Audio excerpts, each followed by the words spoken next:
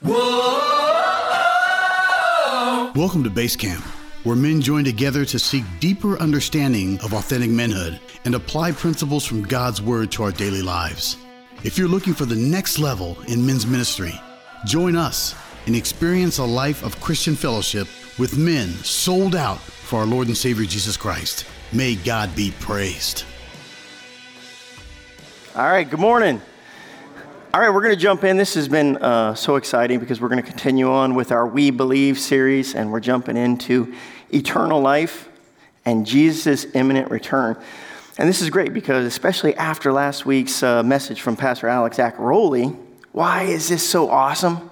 Why are we so expecting it? Because the bad news is so bad, right? It's so good because the bad news is so bad. What's the bad news? The bad news is that moment sin entered the world, death entered also. And death is that thing. It's inescapable, right? It's certain. It's ubiquitous. Everybody's going to suffer from it, right? And not just us, but the people that we love. And I got to tell you, after being on the call for a little while, it started off where we were praying about COVID.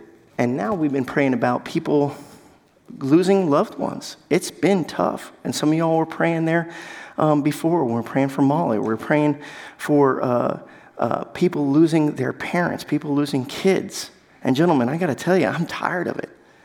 I can't wait for the day when Jesus comes back and puts death to death. I'm tired of it, right? When he comes back to make all things new. I got to tell you, man, I'm ready. I'm ready today for this, right? Okay, so we've got a reason to be excited about this. So this is taken directly from the BCC website. And I want to read it word for word because this is important. This is an expression of exactly what we believe, and then we'll go into why we believe it. But eternal life is a relationship that begins at the moment of salvation, continues forever, and eternal life is knowing the one true God, the living God, and Jesus Christ, whom he sent. The great end which Christianity sets before us is the joy of eternal life in the knowledge and the presence of God, of the eternal God. And whoever rejects the Son will not see life, for God's wrath remains on him. When the Holy Spirit indwells the new believer at the moment of salvation, he imparts this eternal life to the believer.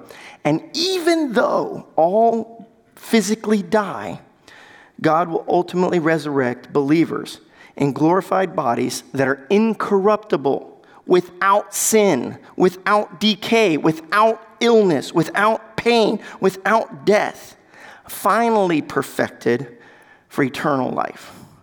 I gotta tell you, that's good news. But it gets better. Okay, we also believe that Jesus Christ will come again personally, visibly, bodily. And here's the best part: to consummate all history and fulfill the eternal plan of God the Father. Gentlemen, the whole story starts with God speaking the entire universe, speaking time into existence with a word. And here's the cool part. Boom!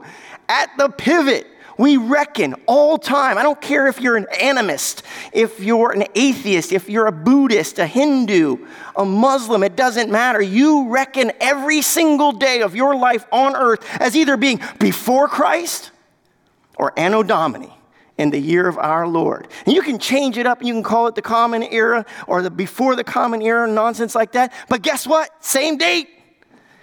Same date. It's all built off of Jesus came at this time. Your entire life is reckoned as being a certain distance from that or a certain distance before it. That's it. And here's the exciting part. It's bookended with his return. That's history. It really is his story, and it really is all about him.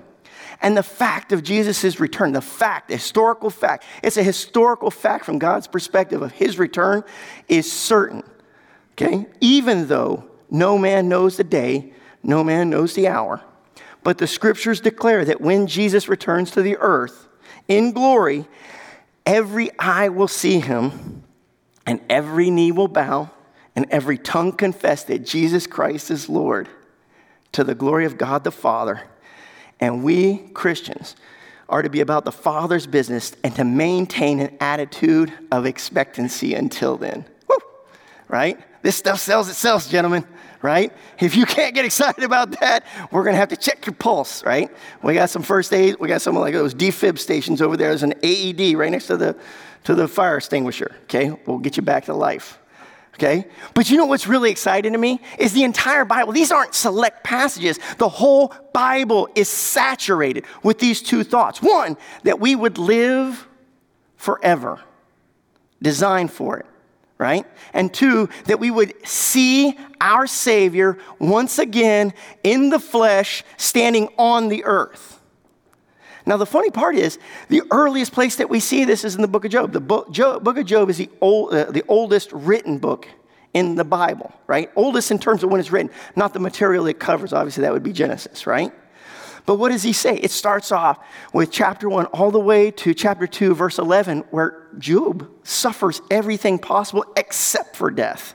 Terrible disease, his kids are killed, his wealth is completely gone. Then he goes for the next 30 some odd chapters until we get to just before chapter 38. And he is wrestling. He is admitting his frustration with his suffering and with God, trying to understand, why do bad things happen to good people and why does God allow it? And then obviously God shows up there in chapter 38 and starts having a direct conversation with his servant. But the best part is this. Right in the middle, right? In the middle of his frustration, in the first 38 chapters, right there in chapter 19, 25 to 27, Job makes this statement. I know my Redeemer lives. I don't think he lives. I don't suspect he lives.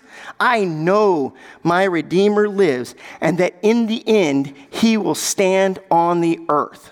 After my skin has been destroyed, yet in my flesh I will see God. I myself will see him with my own eyes, I and not some other. The oldest book in the Bible talks about this thing. It's gonna happen. It's basically a historical fact from God's perspective. And it saturates the entire Bible. And I gotta tell you, this is good news for Christians because we believe that literally once we're crucified with Christ, once we accept death with him, that we from that moment on start living with him. That's a good thing, right?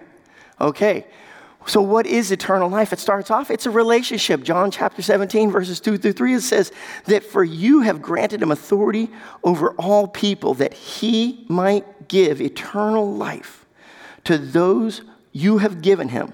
Now this is eternal life. That they know you, the one true and only God, and Jesus Christ, whom you have sent. And the great end that Christianity sets before us is this. If you want to know what it looks like, it's eternity and the knowledge and the presence of God. The God that loves you. You know, I had this professor, Walter E. Williams, genius economist over at George Mason. And he says, you know the best way to tell how much something's worth? It's not the appraised value. Maybe somebody would buy it for that value. Maybe they wouldn't. It's the price the last person paid for them. The price the last person paid for it. What was the last price paid for you? Right? And you're going to go live with that God that would pay any price for you? I got to tell you, that's good news. Right? But with the good news has to come the bad news. The good news wouldn't be good otherwise.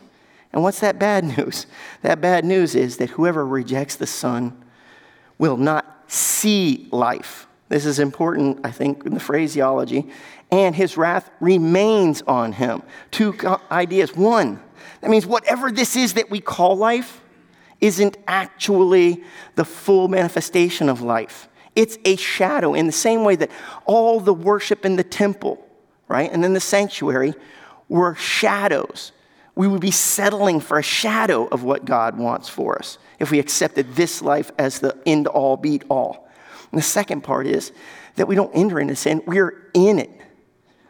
His wrath is on us today, right?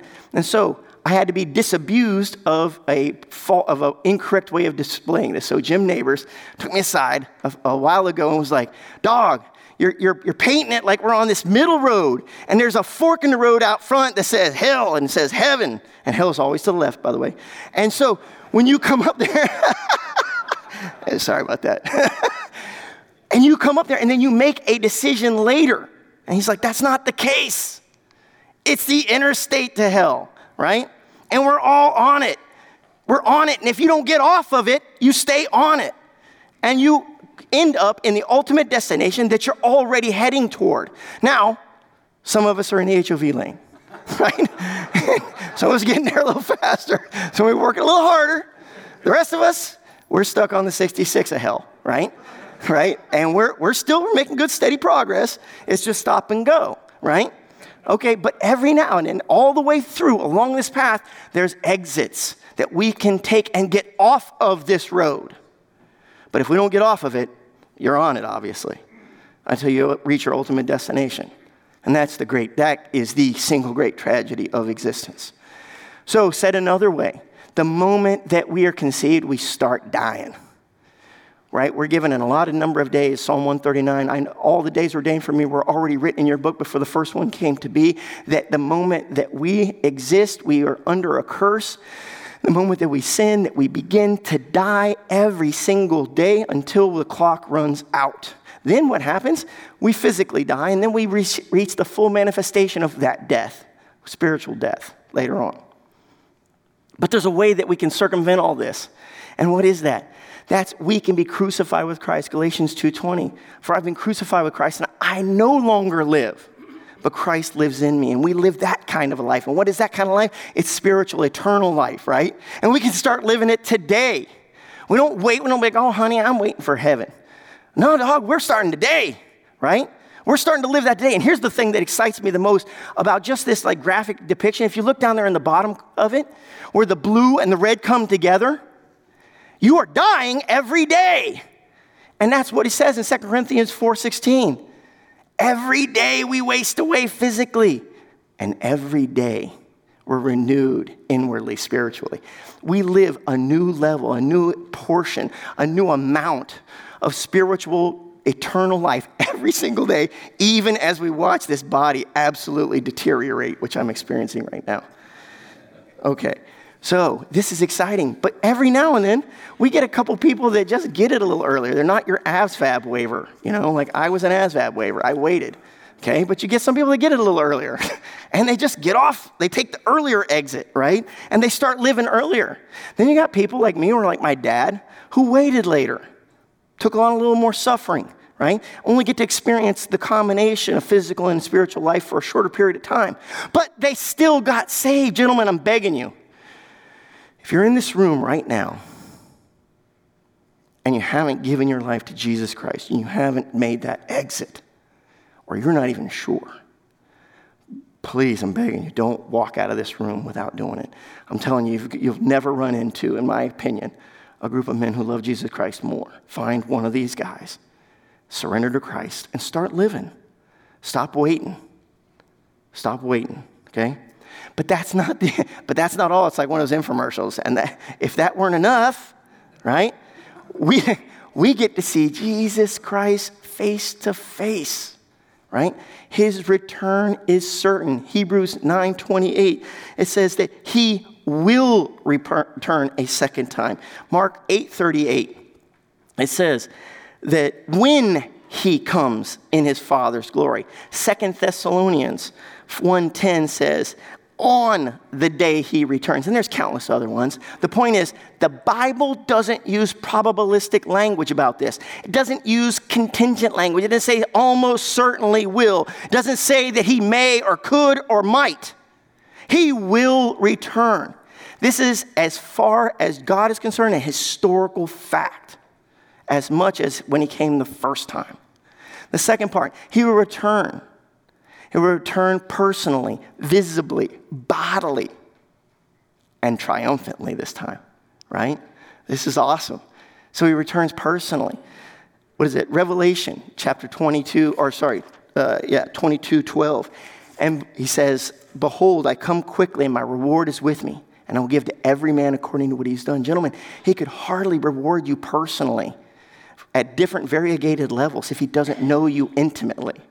The second part, he's going to return visibly. Revelation 1:7, it says that he comes with the clouds and every eye will see him.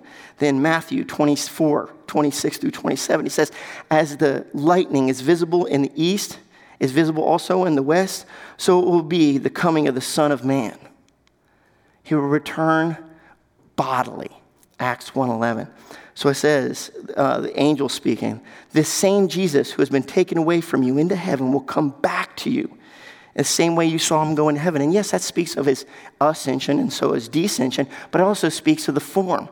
We know that he existed after the resurrection in bodily form. We know that doubting Thomas comes in there and says, I won't believe it till I touch him, till I put my finger in his hand, and I put my hand in his side. And what does Jesus say? Roger that, right? Like, come on, put your finger in there, put your hand in my side. This is a physical, bodily Jesus Christ, not a figment of our imagination, not a figurative lesson. This is a king who's coming, who will stand on the earth. And when he comes, brothers, he's coming triumphantly. He came the first time as a little baby, harmless. He says, I come meek and I come mild, gentle, riding on a donkey, on the foal of a donkey. He says, a bruised reed he would not break. Isaiah 53, it says, that he was a man of sorrows, familiar with suffering, like one from men who hide their faces. He was despised, and we esteemed him not. That's not the way he's returning, gentlemen. He's coming back, and it tells us there in 1 Thessalonians 4:16, he'll descend from heaven with a shout, with the voice of the archangel, with the trump of God. Gentlemen, our King is coming back, and we're waiting. The only thing is, we don't know exactly when he's going to return. Acts 1, verses 6-7, it says, it's not for you to know the times or the epochs which the Father has fixed of his own authority. Matthew 24, but of that day, no man knows the hour. No, not even the angels in heaven. Matthew 24:44. So you must also be ready, because the Son of Man will come at an hour you don't expect. Now, I got to tell you, if God says he's going to come at an hour you don't expect, here's another way to say this. Whatever hour you expect, he won't come, right? So if you're sitting down and it's like, oh, he's definitely coming here, I can guarantee that's the time he won't come. Whatever that time is that you said he'll probably come, I can guarantee that ain't it. Whatever that is, right? Okay. Which is kind of comforting to me as a jarhead. Okay, Matthew 25. What are we supposed to do? We're supposed to watch, therefore. Hebrews 10:37. He says, in a little while, he will come. He won't tarry. Gentlemen, he's not tarrying. He is fast at work. All things are working toward this day, and they're not ticking by. They're rushing forward. Rushing forward. And I got to tell you, Jesus himself says, behold, I'm coming quickly. I'm coming soon. And if he said that 2,000 years ago, how much closer are we today than we were back then, right? All right. But what is he waiting for? Right? And this is where the story gets a little sad, because the good news couldn't be so good if the bad news really wasn't that bad. And it starts there in 2 Thessalonians 2:1-12. It says, concerning the coming of our Lord Jesus Christ, that day will not come until the rebellion occurs, and the man of lawlessness is revealed, the man doomed to destruction. And you know what is holding him back, so that he may be revealed at the proper time.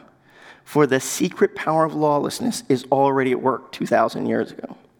But the one who holds it back will continue to do so until he is taken out of the way. And then the lawless one will be revealed, whom the Lord Jesus will overthrow with the breath of his mouth and destroy by the splendor of his coming. The great tragedy here is all this unity that we were looking for, all this unity in diversity that we were looking for will finally happen, except they will only coalesce around one thing. They will worship Satan. All the non-believers will worship Satan and hate God. I got to tell you, that's a tragedy for someone who knows him. How could you hate him? How's that possible? Here's the other great terror. Consider what the rapture will be like. Whether you consider the rapture at the beginning of the tribulation, the middle of the tribulation, or after, I just ask you to consider, what would it look like if the police officers who enforce the law, all the Christian police officers, or all the police officers who even just live by Christian principles are removed and become predators? All the politicians, all the people, governing officials, everybody in the government that is either a Christian or lives by Christian principles is removed and becomes predatory. If every businessman, if every intelligence officer, if every military officer is removed who loves Jesus Christ or lives by Christian principles, what would this place look like? I can tell you from personal experience, in Iraq, we got a sniper turned over to us who shot 2 of our Marines. And a lot of fighting still going on. It'd be easy just for him to add one more pile, but he was alive. And there's only a few of my Marines standing around him, and they're looking at me like, they didn't say anything, but they were very clear, what do you want to do? And for that very short period of time, I thought, what's one more? We got plenty around here. And you know what the first verse that came in my mind was? If your enemy's hungry, give him something to eat. If he's thirsty, give him something to drink. And in so doing, you'll pile burning coals on his head. Gentlemen, what would it look like if we take all that out of the world? All that restraint. That's what the world looks like. Sin is absolutely, and wickedness is unchecked. This is the world Jesus returns to. But this is kind of exciting too, even in that. Because the same Jesus returns, but he got a different role this time, right? Which is kind of exciting to me anyway. So Revelation chapter 19, 11 through 21. I saw heaven open, and there before me was a white horse whose rider is called Faithful and True.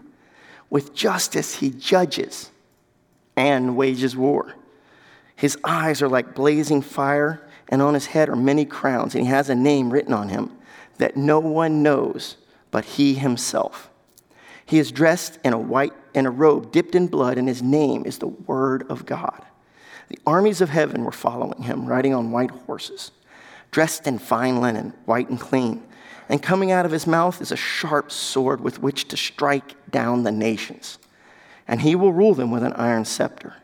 He treads the winepress of the fury of the wrath of God Almighty.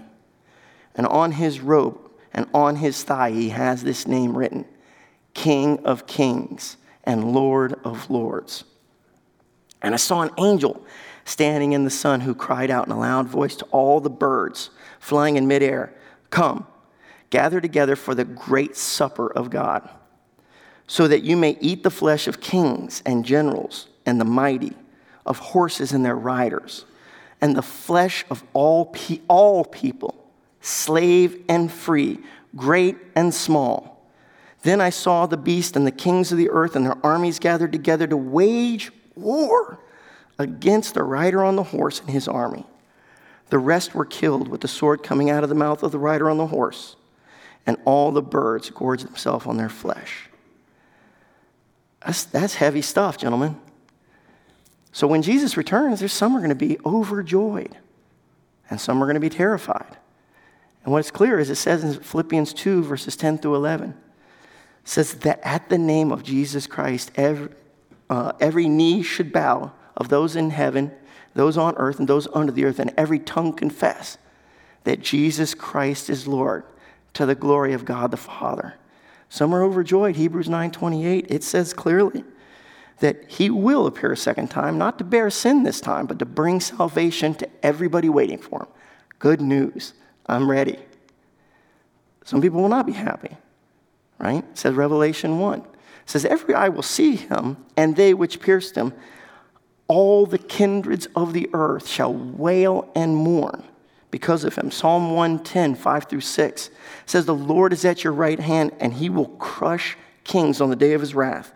He will judge the nations, heaping up the dead and crushing the rulers of the whole earth. Gentlemen, this story ends up with you on your knees. It's your choice how you get there. You can get on your knees as someone who worships and loves Jesus Christ and wants to be with him, is committed to him and loves him. Or you can be forced there as a defeated foe. Please, gentlemen, let's get there on our knees voluntarily. What are we supposed to do until then? If you forgot everything else, this is what your marching orders are. So you might want to pay attention to this part, okay? I put those in your notes so you could review them, okay? But 2 Thessalonians 3:5, it says, let the Lord direct your heart and patiently wait. It is difficult to patiently wait when you see sin and injustice and wickedness and suffering. God, awful, terrible suffering. That's real, gentlemen. This suffering is real. Titus 2:13. We're supposed to be looking forward for the blessed hope, the glorious appearing of our great God and Savior, Jesus Christ. 1 Peter 4:7. Be ye therefore sober and watch under prayer. Gentlemen, when it says sober, I don't think he only means the sober from drinking and drugs. I mean, we're not medicating and killing time with pornography or politics or the stock market or your career, trying to sedate yourself to kill time until he returns. But we're supposed to be actively doing something else, and what is that? Praying. I mean, it's that simple. Prayer can't be that simple, can it? It really can. Now, whether it's by yourself or corporately, it says pray without ceasing. And my wife gets on my case about taking things a little too literally sometimes, right? But this is one of those times, as close to continuously as possible, that's our goal. A life defined by that. Constant conversation with the living God. Revelation 3:11, we're also told to hold fast to that which you have. And I picture this as an infantryman sitting in a fighting hole. All of his comrades got up and ran away, and there's a human wave of enemy attacking him. And he's decided one thing. I may not take a lot of terrain, but I'm not giving this up. That's our job. Hold fast. And how do we do it? What's the only way we can do it? 1 John 28, it says, abide in him as you see the day approaching. Gentlemen, what I mean by that is we need some desperate men that can't do this on their own. But for Jesus Christ, eat, sleep, breathe, drink, live in Christ, where you realize, I can't do it. When you come to that point, you're in the safest place you've ever been when you've run out of you. So we need to abide in him. And then corporately, what do? Hebrews 10:24-25, spur one another on toward love and good deeds. Do not give up meeting together as some in their habit are doing, but encouraging each other all the more as you see the day approaching. That's really, honestly, that's what this is about. Michael Covey told us, you guys are all right teachers. No one came here to listen to you. They came here for the table time, to spur each other on to love and good deeds. Gentlemen, don't let this be the only time you get together with other men. And please, let's take a note out of Jay Harriet's book. That dude will text you at all hours of the day, like, happy Thursday, or how can I pray for you? That's it. Just encouraging each other. It's a good start. And then the last part here is 1 John chapter 2, verse 2 through 3, or 3, verse 2 through 3. It says, as he comes back, we don't know exactly what he will be when he appears, but we know this. Every man that has this hope purifies himself, even as Jesus is pure. And what does that mean? It just means this. If something is pure, it's got one ingredient. That's all that makes it pure. That's it. We just want to get rid of all the other ingredients out of us. There's only space for one thing, and that's Jesus Christ. Okay. And this is the most asbestos news. I saved it for the end, right? Jesus said, I go away to prepare a place for you. Oh, woo. I mean, if he can build the world, I can only imagine the place he can build for me, right? And he said, if I go away to prepare a place for you, I will come again, that where I am, you may also be. Woo. I like that. And then the last part, this is what we say. Revelation 22:20, he says, behold, I come quickly. Amen.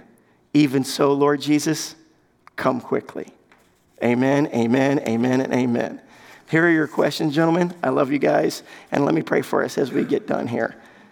Lord, I just pray that you'd be with us, that you would indwell us with your spirit, that you would saturate us with the knowledge of you, Lord, that you would burden us, that you would abide in us, that you would show us our desperation, our complete inability to take another breath, another step without you.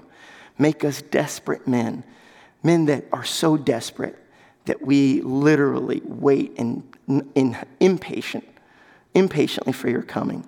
But at work, spurring each other on, winning people to Christ, that we don't ourselves want to have to experience the bad news, and we don't want those that we love to experience it, and that we're at work until you show up again doing that. I pray that we'd be not just hearers of the word, but doers of the word. I pray that you bless our time together in Jesus' name. Amen. One for all,